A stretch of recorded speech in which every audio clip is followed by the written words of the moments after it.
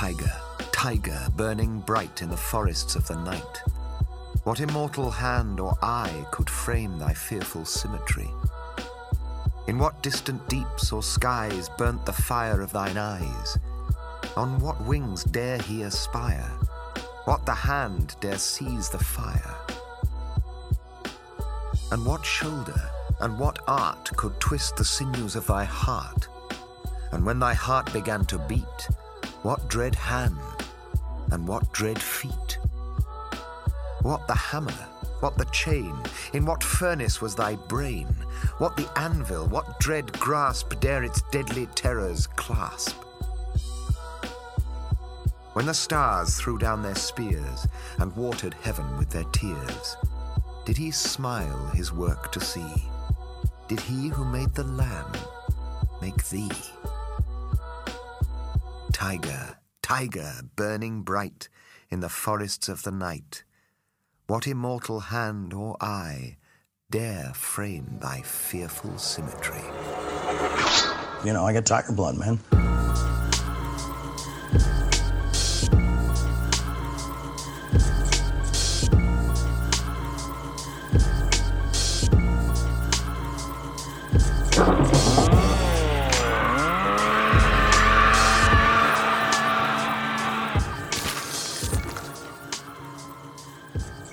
Welcome to Speak All Evil, the podcast you were warned about, now on patreon.com/Speak All Evil. Come see us over there if you like the show. I'm Trent, here with Kevin, Kat, and Dave. Hey, guys, how's it going? Good. Hi, so good. How are you? Great, thank you. Thanks for asking. Hey, you're welcome. I appreciate we never that. ask you back. We never ask you back, do we? It's a Not jungle really. out there. Rarely, but it's a formality. I don't, I'm always doing fine. This week, tigers? We're talking about tigers in horror. I know it sounds kind of random. I have to admit, when this idea hit my desk, it was like 4:00. I was trying to get out of the office. I was like, what are these guys talking about? I don't know. Tigers? That's fine. You know me. I'm easy. I'll do whatever. I can find a movie or I can watch your movie. It doesn't really matter to me. I'm open. So this week, Dave and Kevin picked a couple tiger horror movies, and I want to say, Kevin, before I throw it over to you and throw you to the tigers, I loved both movies. I am totally taking back any reluctance I had to do a tigers episode. I'm very excited about both of these movies. What do you got for us? It's tigers and tigers and tigers. Oh my! Exclamation point. Not tigers? Question mark. Well, that's in Trent's It head. sounds like that's there's what an it was. implied semicolon in there. That's just how I've thought of it for a while. So the first movie we're going to talk about is 2010's Burning Bright. This is done by a director named Carlos Brooks, who literally has one other movie to his name, Quid Pro Quo, in 2008. That's it. That's all I could find on this guy. So I don't know if Burning Bright was like, his life's passion, and then he went off to like raise llamas or something, or maybe tigers. I don't know. It's a pretty simple premise. You have Kelly and Tom, who are two children who recently lost their mother. They are now living with their stepfather, Johnny, and a hurricane is descending upon where they live. I believe it's Florida. I'm going to assume it's Florida. I'm going to assume all things like this happen in Florida, and people like Johnny are the suspect number one in Florida all the time. Basically, Johnny has squandered all the money they have left to buy a tiger because he wants to start a safari situation on their land. And what happens is Kelly wakes up. The house has been completely boarded up, including the doors, to protect from the hurricane. Well, quote unquote, protect them from the hurricane.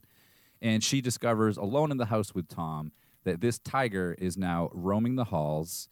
And by the way, this tiger hasn't eaten in a couple weeks, so he's liking the Kelly and Tom menu before him. Kat, what did you think of Burning Bright? I wouldn't say that Burning Bright was my favorite movie that I've ever seen. It might be the stupidest movie that I've ever seen. Oh, wow. Hot take. This movie, the plot was Fierce. ridiculous. Thank you, Dave. The plot was ridiculous. The acting was fine, I guess. It had that, Joe Exotic wannabe stepdad, which I guess I appreciated to an extent. We honestly didn't get that much tiger time, if you think about it. I feel like I just watched that girl whisper a lot and get all sweaty and then run around and then, like, make the hands at her brother, like, trying to high-five him or whatever was going on. There's hardly any tiger injuries. There's, like, less than a handful of tiger injuries in this movie. I was hoping for more of a Jaws-esque tiger film. So I was willing to suspend belief that a tiger could be evil, quote unquote. But it just didn't really deliver for me. It was more of just like a sad family, like, murder mystery featuring a tiger. This one didn't do it for me. All right, Carol Baskin. Hey, all you coming cool in cats here. and kittens. There was a lot of I had seen both of these movies before I had seen The Tiger King, but there's a lot of themes, reoccurring themes that happen, and it seems kind of like just the presence of the tiger makes people get all sketchy, primal. They just go with their, like, self-preservation instincts. They feed into their hunger. And I kind of liked, this was a stupid movie.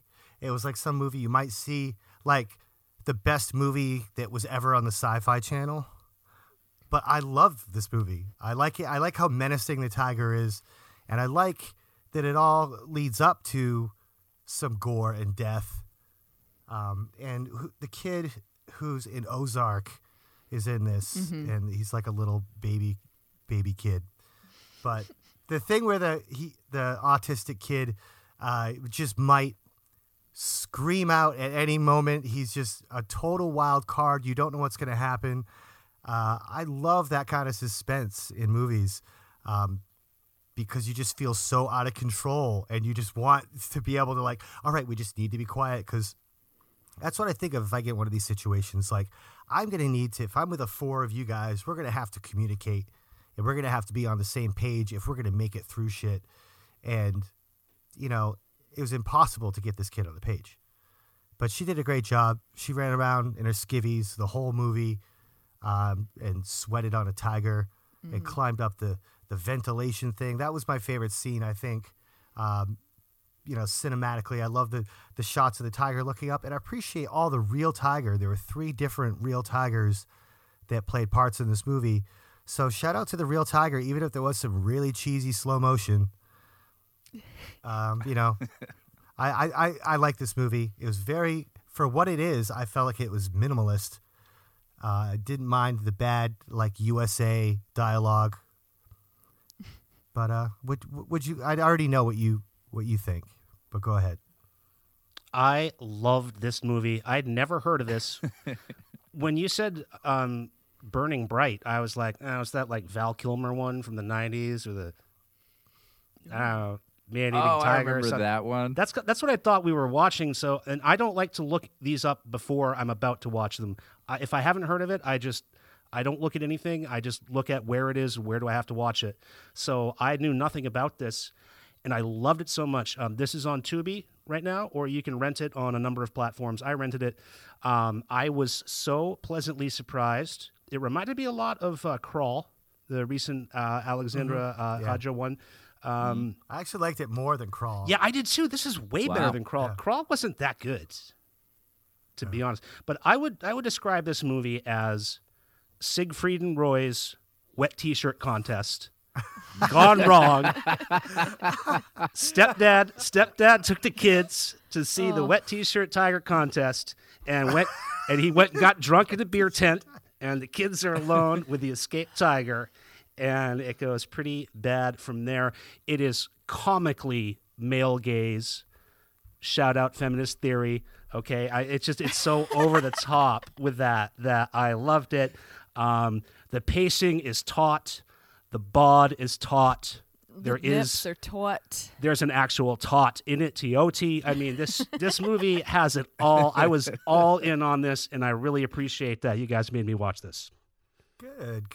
Vastly different takes. to intro the movie and not even give my opinion, thereby letting you, all three of you, talk and just while I loaded up my gun. Yeah, I noticed you skated right by your Yeah, that was evaluation. intentional. Yeah, good call. Good catch.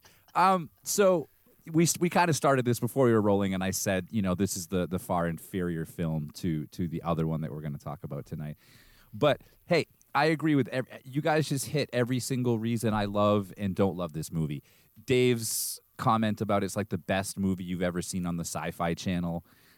Totally spot on. Trent, you comparing it to Crawl. It reminded me a lot of The Reef, the Andrew Truckee movie that we watched on Sharks Week. Right. And it reminded me a lot of his other film, Blackwater, that I went and watched after we had seen The Reef, which is another crocodile or gator movie. It's so ridiculous. Brianna Evigan plays Kelly, and the entire movie, I just kept yelling at the TV, put on some fucking pants. Like, literally take 5 seconds and put on some pants. And then just when you're, like, sort of desensitized to the fact that she's been in underwear the whole movie, then she takes, like, a full 60 seconds to put on pants. And it's, like, the last 5 minutes of the movie. Oh, and they're like size 0 Wranglers, like that you could barely move in. She's like struggling to put them on. Like, put on some sweatpants or some Carhartts or some shit. I recognized her from like the Sorority Row remake, Mother's Day. She's got a bunch of like little horror movies to her cred. Tom, the autistic brother that we're talking about, played by Charlie Tahan. Yep, he's an Ozark, but he was in the Wayward Pines TV show, which is actually, I love the Wayward Pines books. I wasn't a huge fan of the television adaptation. And he was in Castle Rock, too. And then you have Garrett Dillahunt, who plays Johnny, the creepy, weird-ass stepdad.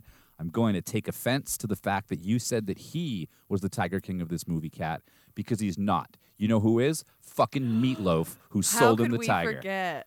That is the Tiger King of Burning Bright. I was wondering if it was Meatloaf. It's I was like, is that Meatloaf. Meatloaf? He's totally uncredited. So I kept racking my brain as to where I recognized Johnny from. And he's the creepy-ass dude in the 2009 Last House on the Left remake. And as soon as I read that, I was like, right. He was like Krug or whatever the hell weird name he had. But look, I like the movie. I thought it was totally fine that there wasn't a ton of tiger because I appreciate the fact, like Dave said, they used real tigers. They never actually had the actors in the same place as the tigers, so they sort of had to splice this footage together, which is why sometimes you would get like the kind of cheesy slow-mo and some pretty bad special effects in this. But here's what made me sort of comfortable with this movie. And this is 2010, so we're almost 11 years past this. And you can kind of watch this and see how far movies, even B movies like this, have come. This movie reminded me, it was like a flashback to standing at an old video store that used to be near my house. And it was like right in Standish. And it was, it wasn't a chain video store. It was some like random dude that had like a video store in the back of a fucking Dunkin' Donuts or something. And I would stand there and go through the B movies all day long, VHS. This is the movie that I would have rented, brought home, watched it as many times as I possibly could have when I was like 15 years old, brought it back, and then probably would have re-rented it in like subsequent weeks when I got bored of like Mosquito or something. So there was some sort of like a comfort to this movie that made me like it. And you're never going to win an argument on this movie, whether it's good or bad, because everybody's points are going to be valid. I don't understand why Kat hates it so much. I listen. Is Going, it a cat thing? it's a cat thing. I'm very protective Catty. about my cat. I'm catty about my cat films. All right. I just, the minute it started and it was like, oh, I bought this, I spent all of our savings on this tiger, and then I'm gonna fucking lock you in here with it. You got to escape the tiger. I'm like, what drugs was this person taking when they wrote this fucking film? I don't know. It was People just, do shit like that. who does that? The Tiger King. Joe Exotic. Poor guy didn't get pardoned. Tigers R.I.P. fuck with your head. Did you see that, like, Joe Exotic, like, when he thought Trump was going to pardon him, he had, like, a whole party planned. There was, like, a whole limo, like, decorated yeah. and way. I was like, man, I can't wait to see what happens when he doesn't get pardoned. He must have forgotten, because I'm just assuming that Donald Trump would love to pardon the Tiger King. I thought this was a great opening, and I appreciated how quickly it got down to business. I know you guys saying like there wasn't enough tiger. I don't know how much tiger you want. It's not, Yeah. this isn't like the Discovery Channel. It's a horror movie. I thought there was plenty of that. I didn't want more tiger. Just cat. Yeah, it was a lot of Address tiger her. in this. You can fight her. I guess I was just distracted by all the nips, all the legs and nips running around, and I guess I in my brain I thought there wasn't enough tiger. That reminded me of, but that's a tradition. And actually, if you look up the character Kelly, that is Brianna Avigan. Kevin, you mentioned her filmography. You kind of shrugged it off a little bit. But if you look at her filmography, she's done a ton of horror movies. She's like a No, that's what I said. She's got quite a few horror movies. Yeah, A no, lot. I said she's got quite a few. She's a full-out B-horror scream queen. So, she's like doing that thing. It reminded me in that sense a little bit of stuff like P2. You have like a woman, a distressed Good call. damsel in a tight tank top running around for 88 minutes. I mean, that's Sure. part of the genre. I also that's what didn't you're like going that movie very much. It's listen, I'm not. Oh, I liked the whatever the actor is, the Beautiful Mind guy. I like creepy dudes. I want to ask you guys one thing though about the very early setup of this movie. So we're talking about this is the stepdad and his stepdaughter and his stepson. The mother had committed suicide with a pill overdose in the beginning. So at one point, very early in the movie, Kelly, the daughter, finds an old bottle of Seroquel that was her mom's. And she even she holds it up and makes a big point of showing you. And she says, "Oh, Seroquel, Mom, you were on everything." Which I like the dialogue in this. I don't know why you guys are talking about sci-fi. I thought it was good. Okay, when that happened, I thought 100% for sure at the end she's going to use the Seroquel on the tiger. She's going to somehow The balls. The hamburger balls. Oh, she put them in the blue hamburger. pills in the hamburger balls. Oh, I didn't even That's get why that. he was a little slow there for a little bit there, and he took a little nap, I think. Oh, I didn't. I was wondering, like, this tiger seems like it could be a little more aggressive, to be honest. He was like, Yeah, she running put around. the blue pills inside the hamburger balls and left them around the Oh, house. I thought she was just using the hamburger to distract him from her. I missed that she was putting the pills in there. Okay. Right. That's why I asked, because it seemed like that had to happen. I think a lot of what we're talking about with this movie could be the fact that if you take the credits out, and I don't know if you guys noticed, maybe you just stopped the movie as the credits started rolling, the actual film itself is only 70 minutes long. So I think at times there's a debate that could be made that this could have been like a short film or like a TV episode, like 45 minutes, maybe like an hour long, commercialless deal. But yeah, they were definitely stretching out pretty ridiculous and basic premise to start with. And, probably had to stuff a couple things in there. But I agree with you, Dave. The scene where she's going up in like the laundry chute to get away with the tiger is really good. So many scenes where exactly that. Subconsciously, there's an extra layer of tension because you never know what Tom's going to do. And like there's that scene where he's like watching cartoons and his sister's like full on fighting the tiger and trying to hide from it. And he's like watching like Tom and Jerry, like nothing's going on. Sort of adds to some of the surrealism and some of the ridiculousness of it. But I like this movie. I don't know how often I'm going to go back and revisit it. But until recently, this was very hard to find. It wasn't available anywhere. I actually found like a used DVD copy at Bull Moose. And it just only recently came back to streaming platforms. So like Trent said, it's free on Tubi right now. I don't know how long that will be, but it's good to see it, back out there because I feared this was one of those, little indie flicks that came out at the turn of the decade in 2010 that, was just going to like go into obscurity. So here's the thing. The tiger is the stepdad. It is the stepdad's negligence, his idiocy, his malevolence, his drunkenness. He is the tiger. He is destroying what's left of this already half-destroyed family. That's the thing. That's the tiger. Tigers don't get drunk. I think that this movie... Tigers don't do that shit. I think this is much smarter than you guys are giving it credit for. I think that there's a lot going on, and that is what I took from it. And also, we didn't mention there's a scene where Kelly dreams of committing fratricide on her autistic brother, which is really intense. I would revisit this in a heartbeat. This movie knows where its bread is buttered. Although she doesn't know how to spread jam, apparently. That kind of bothered me. She makes the PB&J sandwich. She just, Oh, I know. She plops the jam right in the middle of the bread. She Right. doesn't spread it. And then cuts it in half. No, it doesn't make sense. I can't recommend this one enough. I had a great time. I don't understand what you're saying about he's the tiger. Like, I think that's insulting to tigers. I think tigers are noble beasts. They're dignified. I think there's a code of the jungle that they follow. This guy's just a selfish prick. He's human 100%. In the first scene with Meatloaf, when Meatloaf sells him the tiger, he tells him this tiger is not dangerous. This tiger is evil. Wouldn't you say the same revelation and realization happens with the stepfather? I think the tiger is a metaphor for the evil stepfather. Yeah, maybe. Boom. I'd argue that the tiger is not evil. He's just fucking hungry because humans are starving him. And the stepdad is just a douchebag, a totally inanimate, non-jungle animal.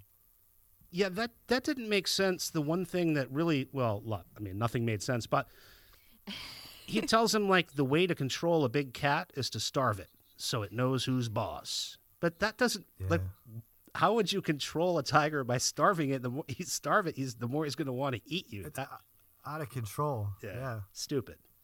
I mean, I don't know. In the morning, my cats are very affectionate, and I know it's because they want me to feed them. So maybe I wait a little bit just so they'll let me pet them for a little bit longer. I end up feeding them eventually, obviously, but I could understand the logic behind that one. Oh, one more thing. I loved when the tiger smashes the cell phone. That was one of my favorite parts, too. That was the stupidest part. Oh, my God. He's like, oh, Yeah. I know what this is. Chomp. Goodbye. I'm like, Too what the bad. You're not going to be making any calls tonight. Yeah, it's a really dumb scene, yes. I do like one of the things that they try to do at the end is he tries to, like, draw out the credits as they put up the big, like, humanitarian tiger stats. So I was like, I wonder if that's legit. And at the end, it says something like, there's 100,000 tigers in captivity in the world versus 8,000 that are actually roaming the wild globally. So I was like, I'm going to fact check that. It's true. Only 10 years later, there's only 4,000 tigers roaming wild, and globally there's still like 100,000 in captivity. How come no one, though, even for self-preservation, tried to tame this tiger? This tiger came from the circus. This wasn't from the wild jungles. He was from the circus. He did tricks and stuff. The circus didn't Like, just want get a him. whip. He was too evil. He was too piece of evil for meat. this. He was like the Christine of in the car. I mean, of It's like, tigers. how dare you? Yeah, wow. Too evil. He was a Stephen King tiger. He was just born evil. There's no way around it. Right. He attacked the horse. He jumped over the fence and he went through all the other horses just to get to the prettiest horse. That's how bad he is. Get down, get down, get down, get down, get down, get down, get down, get down, get down, get down, get down, get down, get down, get down, get down, get down.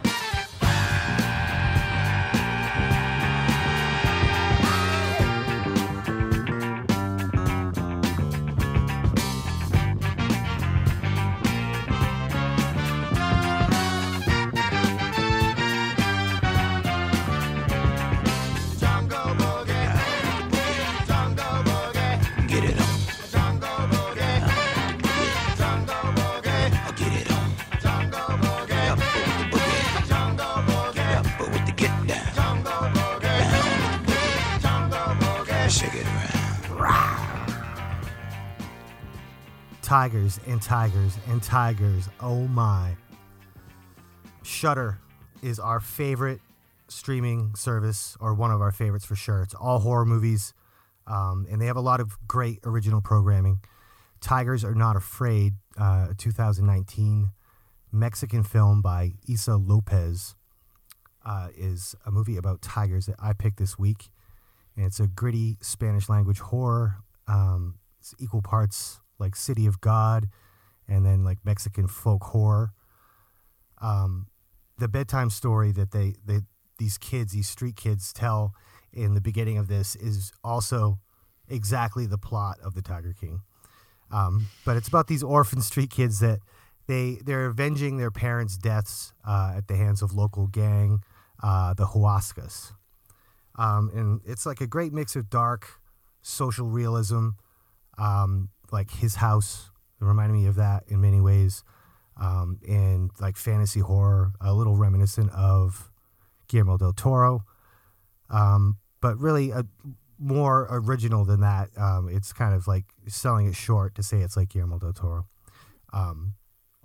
But again, it's a Shudder original movie, and I think this movie like put their whole catalog on kind of a different level, in my opinion. And it was like a moment I started taking the Shudder original stuff a little bit more seriously, and I think they really upped their game since then. What'd you guys think of Tigers Are Not Afraid? I love this movie, and this is a great example for me of the value in rewatching something, because I saw this as soon as it hit Shudder in 2019, and I liked it. And it was only 18 months ago, but I still didn't really, I remembered like the basic idea. I remembered the end. I remembered that I liked it.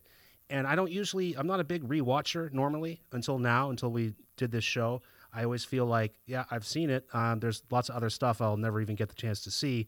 Why do I want to see something that I already got it? I love this one even more now. It was really gratifying to go back, and I was able to take a lot more in.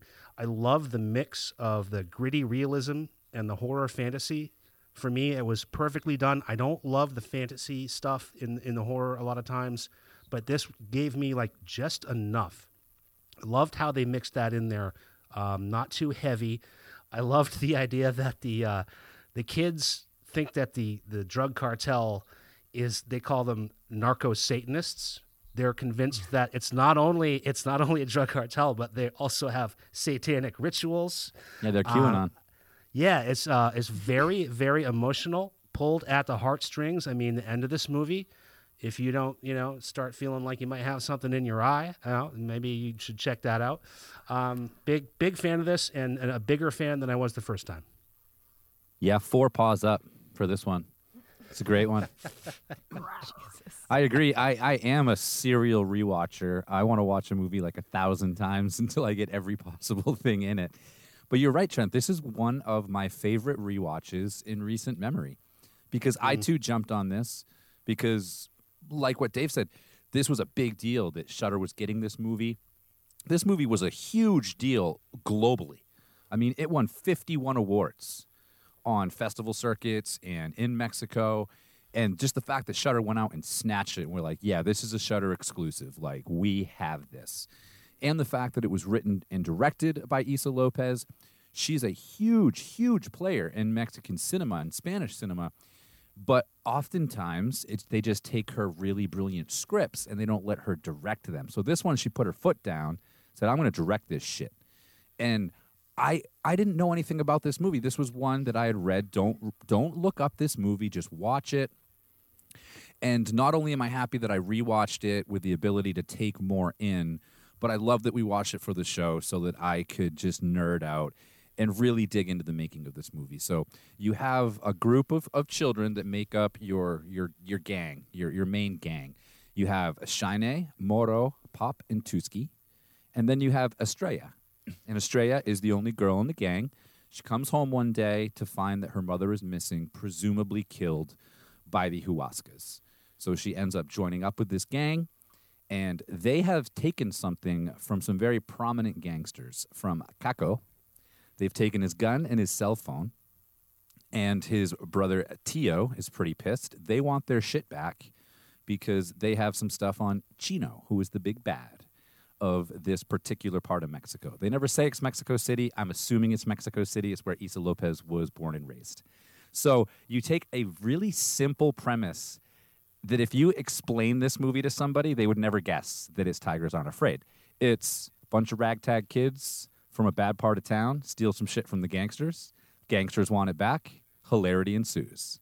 That could be the premise for the Goonies, for an action movie, for anything you would. But what she does, the world that she creates, it reminded me of Nosferatu, the Joe Hill novel and subsequent TV series that you can watch on Shudder. Just the universe that she creates is so amazing. And you're right, Trent. The fantastical elements are very emotional and very key to the story. They're pointing you at who you should be paying attention to right now or what you should be seeing coming up.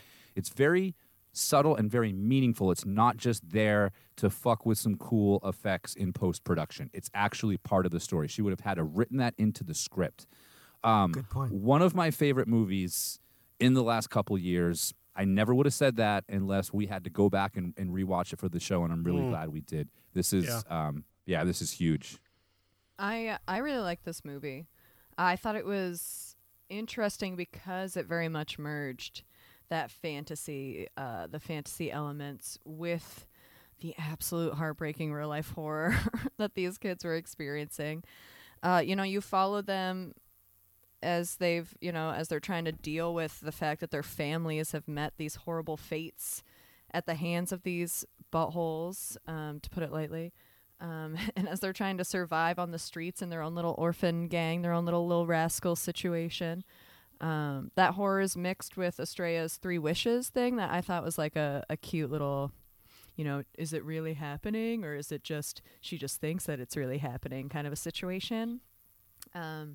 Along with like the trails of blood that seem to find, people around her, and then the little bats or fairies or whatever flying around. I thought it was, that part was fun and interesting, but it was also just so sad. It was a really sad movie, and it was beautifully done. I thought the kid, like the child actors, were a great centerpiece. It wasn't like, I would have loved to see a tiger maul some of the gang members, to be honest. That's probably my only note. That's probably the only thing I wanted. But I liked it a lot. You just want more tigers. You can't get enough. More tigers. We could have like a tiger orgy movie, and you would be like, I Listen. did not get enough tigers. You tell me it's Tiger Week. I go in thinking I'm going to see tigers on tigers, cutting each other up. Tigers gone wild. Tigers Gone Wild. But no, I got this emotional fucking masterpiece instead. What's the name of the constantly emasculated boy who's just always mad anytime anyone gives the Estrella any attention? Shine. Yeah, he's a weird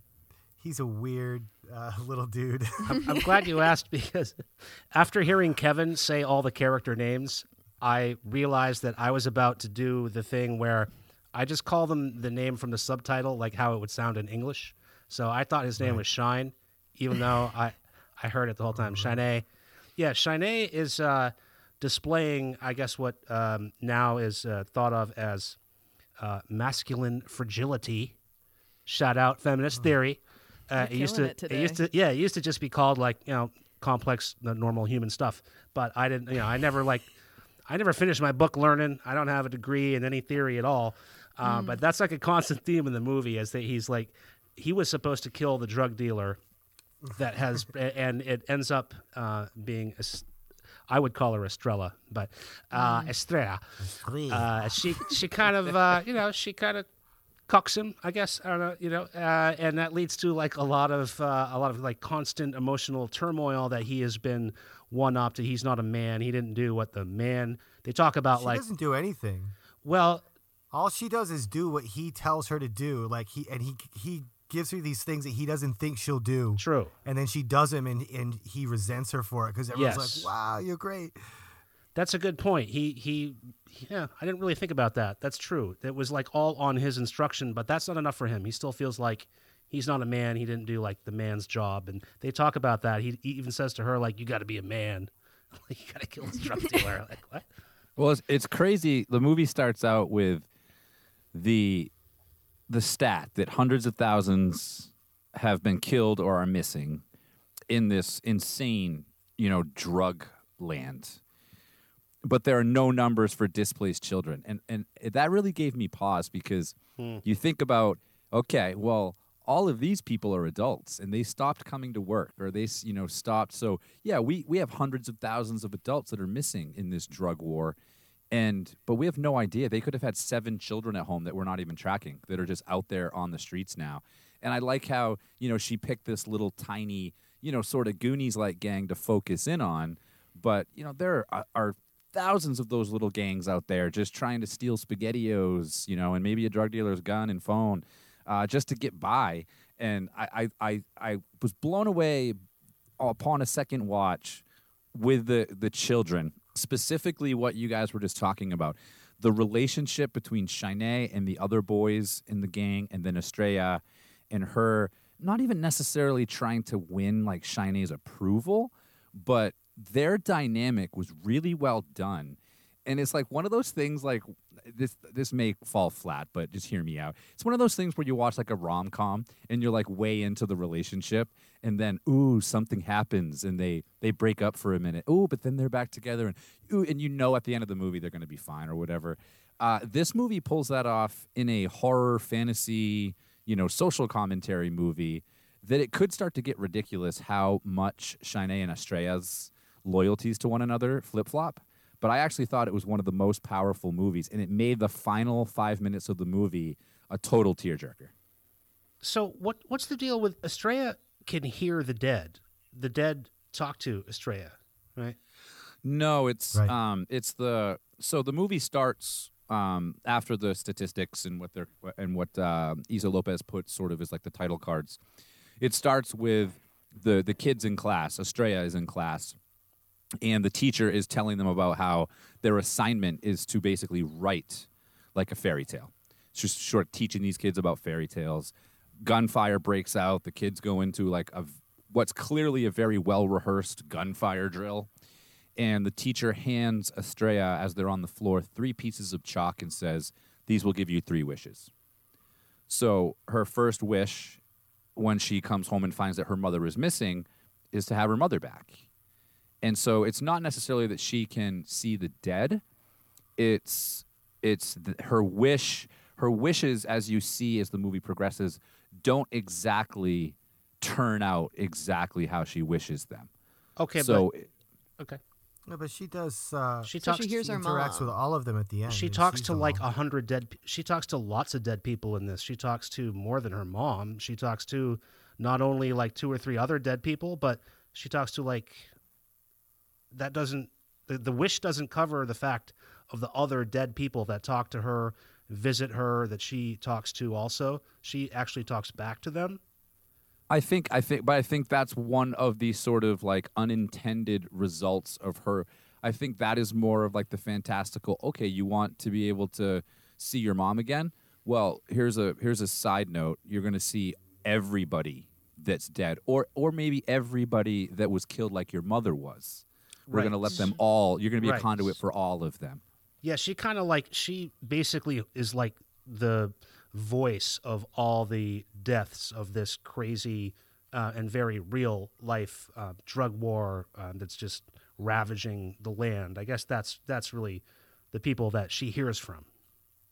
And all the dead people in this movie are covered in like makeshift body bags, like polyurethane or It's so something, scary. and they're still in that the whole time, and it's a really great effect. And Kat, I thought you really hit it on the head when you compared them to the Little Rascals. I thought that was pretty good. That was what I thought. Yeah. Los Rascalitos. There's some great traditional horror cop stuff in this. I thought it was interesting how the portrayal of the cops in this matches up with like old American 80s horror. And the kids even have the conversation where one of them says like, well, we got to call the cops. You know, they got this guy's phone and all this is toward the end of the movie. And one of them says, well, who catches killers? And the other one says, not the police. Yes. And then they Yeah. still go to the police and they actually try to show the police the phone and tell them what happened. And the cop goes, fuck that shit. And they drive off, leaving the Yeah, kids once in the they middle see of the who road. it is, yeah, they're like, "Fuck that." They want nothing to do with No. it. And that's, I think that's part of the problem that I think is pretty common in these situations. They're like, if you think law enforcement is turning a blind eye here, the control that these cartels a lot of times have over local law enforcement, everybody's so terrified of them because they're just going to come steal everyone that you love and kill them that you can't even go to the cops. Yeah, we laugh about it, but that was actually a pretty terrifying, heartbreaking moment, especially Yeah. the two children involved who, thus far had just been like very compliant, following along with like Shanae and Estrella's wishes and just being like good homies, good soldiers. It was so sad to see. And yeah, it's easy to laugh about it, but, picture yourself, a kid on the street, and like the last thing you would think to do is go to a police officer for help. Right, because they don't even want to. They're hesitant, and they get it together, and they do, and it's just like, see a kid, drive off, they leave the kid in the middle of the road. I think Moro is maybe the closest thing we got to a daddy of the week this week. The orphans.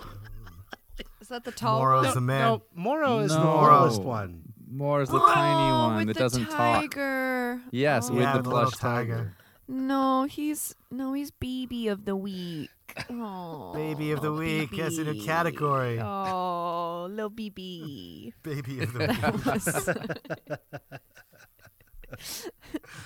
So there were a couple tigers. I forgot about the little stuffed hog one. situation. Yeah. Yeah, I think the tiger theme in this is more like they keep reciting, I don't know if they're poems or just like old, old things from their childhood or where it came from. But they just keep talking about, tigers are not afraid, and this whole dialogue about, or narration about, being a prince and the princesses and all this stuff. I like that stuff a lot. I realized there is an actual tiger in this movie in the last like 9 seconds, but I like the tiger connotation in this one as compared to the blatant tiger in Burning Bright. It's like about the imagination of the kids. Yeah, and the exactly. mentality of the kids. Lord of the Rings mentioned in this, I thought was Lord interesting. of the Flies. And Lord of the Flies. Well, but they mentioned Lord of the Rings when they get to the big mansion or whatever. They're like, this is like Lord of the Rings. Dave doesn't get that. I missed that What part. do you mean I don't get it? Yeah, one of the kids mentions it. That's all I'm saying. Peter Jackson. All you need to know. So there's a lot of cool shit about this that made me really enjoy watching it again, because I did do most of my research for this prior to my second watch because I was just curious. I knew that it was a pretty heavy movie, a lot of stuff that I probably missed the first time. But the kids that you see, the main ones, Estrella, Shanae, Moro, Pop, and Tuski, over 600 kids were screened for this movie. And the kids that you see acting, zero acting experience. The only thing Wow. they did prior to this movie was they went to an improv workshop, an improv acting workshop prior to shooting. And then what Issa Lopez did, this comes up a bunch, is on the show it does. Well, for me, I feel the need to mention it. Issa Lopez did not give the children any scripts, and she filmed the entire movie chronologically, which I know I keep saying doesn't happen often, but apparently I say it enough that maybe it happens more often than I think. But she did it to preserve the realist performances and the reactions of the kids. So basically these kids with no acting experience, no rehearsals, an improv workshop under their belt, were just fed that day's scenes as they were shooting them, and the movie was unfolding in real time.